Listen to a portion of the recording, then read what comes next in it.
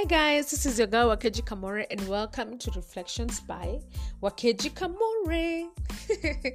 Thank you guys for tuning in. Thank you so much. Good morning, good afternoon, good evening, depending on the time that you're listening to this. Today we are going to be covering Exodus chapter 16, and this is just a continuation from where the Israelites have reached on this journey. Then it says, then all the Israelites left Elim. Elim is a place that had 12 springs of water and 70 palm trees. First, I'm like, why are you leaving this place? This is not Canaan yet. It feels like it. Can we just stay here? And it says that they left and they reached the western Sinai desert between Elim and Mount Sinai on the 15th day of the second month after leaving Egypt. Then the whole community of Israelites began complaining again. These guys are complaining. They complained to Moses and Aaron in the desert, and they said, it would have been better if the Lord had just killed us in the land of Egypt. These guys, my gosh. At least there was plenty to eat. We had all the food we needed. But now you have brought us here into the desert to make us die from hunger. Then the Lord said to Moses, I will cause food to fall from the sky. This food will be for you to eat. Every day the people should go out and gather their food, the food that they need that day. I will do this if they will do what I tell them. Every day the people will gather only enough food for one day. But on Friday, when the people prepare their food, they will see that they have enough food for 2 days. So Moses and Aaron said to the Israelites, today you will see the power of the Lord, as if they haven't already. Sorry guys. Yeah, I'm judging these Israelites harshly. You will know that he is the one who brought you out of Egypt. You have been complaining about the Lord, and he has heard you. So tomorrow morning you will see the glory of the Lord. You have been complaining about us. Maybe now we can have a little rest. This guy is Moses and Aaron are actually speaking their minds.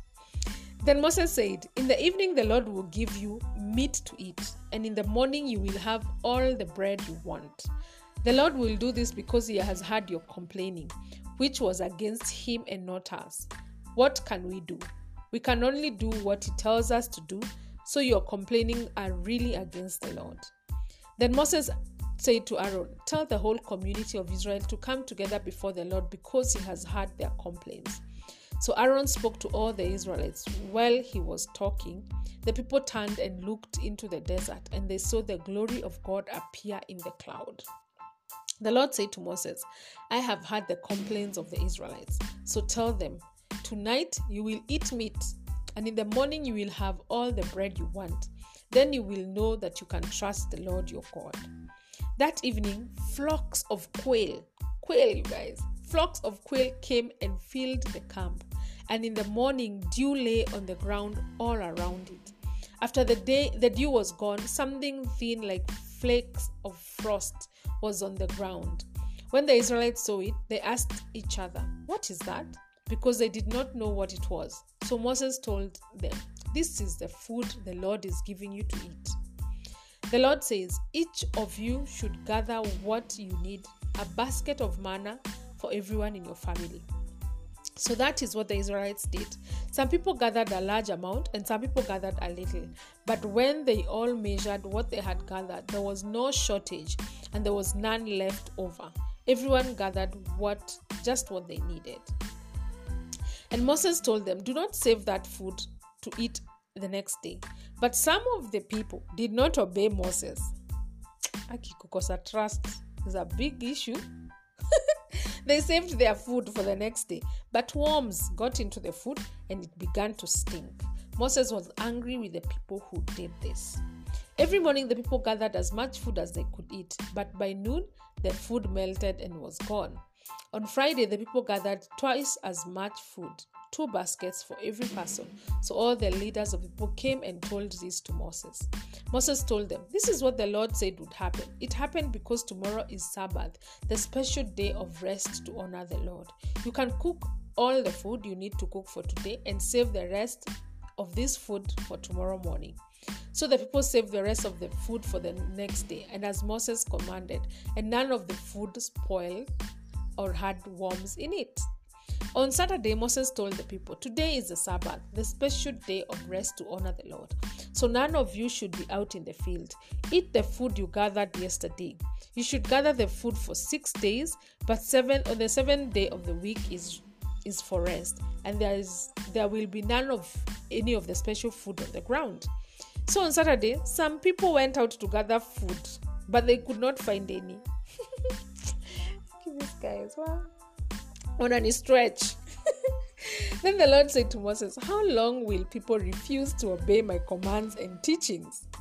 Look, the Lord has made Sabbath a day of rest for you. So on Friday, he will give you enough food for 2 days. Then on Sabbath, each of you should sit down and relax. Stay where you are." So the people rested on the Sabbath. The people called the special food manna. It was like small white coriander seeds and tasted like thin cakes made with honey. Oh, wow. Moses told the people what the Lord said. "Save a basket of this food for your descendants, that they can see the food that I gave to you in the desert when I took you out of Egypt." So Moses told Aaron, "Take a jar and fill it with a full basket of manna. Save this manna to put before the Lord. Save it for our descendants." Aaron did what the Lord had commanded Moses, and Aaron put a jar of manna in front of the box of the agreement. The people ate manna for 40 years until they came to the land of rest. That is, until they came to the edge of the land of Canaan. The measure they used for the manna was omer. An omer was about 8 cups. And that's the end of Exodus chapter 16.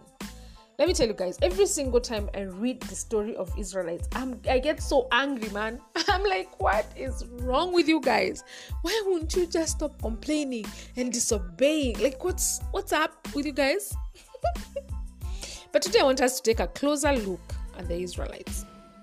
You see, the Bible records that they lived in Egypt for 430 years. And this huge crowd of people being led by Moses, we can assume that the oldest cannot be above 150 or even 180 years old, for sure. This means that everyone in this huge crowd was born after the time Egypt had enslaved Israel. They were born into slavery, into hard labor, into oppression, and so as oppressed slaves do, or as oppressed people do, all they knew how to do was to complain and to murmur. Murmuring, because as a slave, you can't complain in placard lifting tones. You have to hash tone to do hash tones, otherwise you'll get into trouble. They had never experienced a life where someone, not just their elders, but a powerful God was on their side. This was a new experience, and so with every challenge that they faced, they just went back to factory settings, which was complain and murmur. And unfortunately, this is the same for some of us. Life has served us so many challenges, and in return, we have come up with ways to survive, mechanisms to cope. We have lived life doing most things for ourselves. And so even when we come into salvation, we don't know how to let God love on us. We have had terrible relationships with our earthly fathers. So we don't know how to trust our heavenly Father and to have a good relationship with Him. And so as soon as we are faced with challenges in salvation, we go back to our factory setting, which is complaining and murmuring. Or whatever your factory settings are, it could be that you are analytical and you are a realist, so faith is completely foreign to you. It could be that your coping mechanism is that you're a serious planner, so you find it really hard to let go of control and to just trust that God has your life all planned out. Whatever your mechanisms or whatever your factory settings are, I am here to tell you, child of God, imagine you can breathe, you can exhale, you can rest, because now you have a powerful, loving God on your side. You no longer have to do everything by yourself.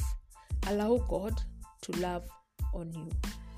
This is your girl Wakeji Kamore, and this has been Reflections by Wakeji Kamore.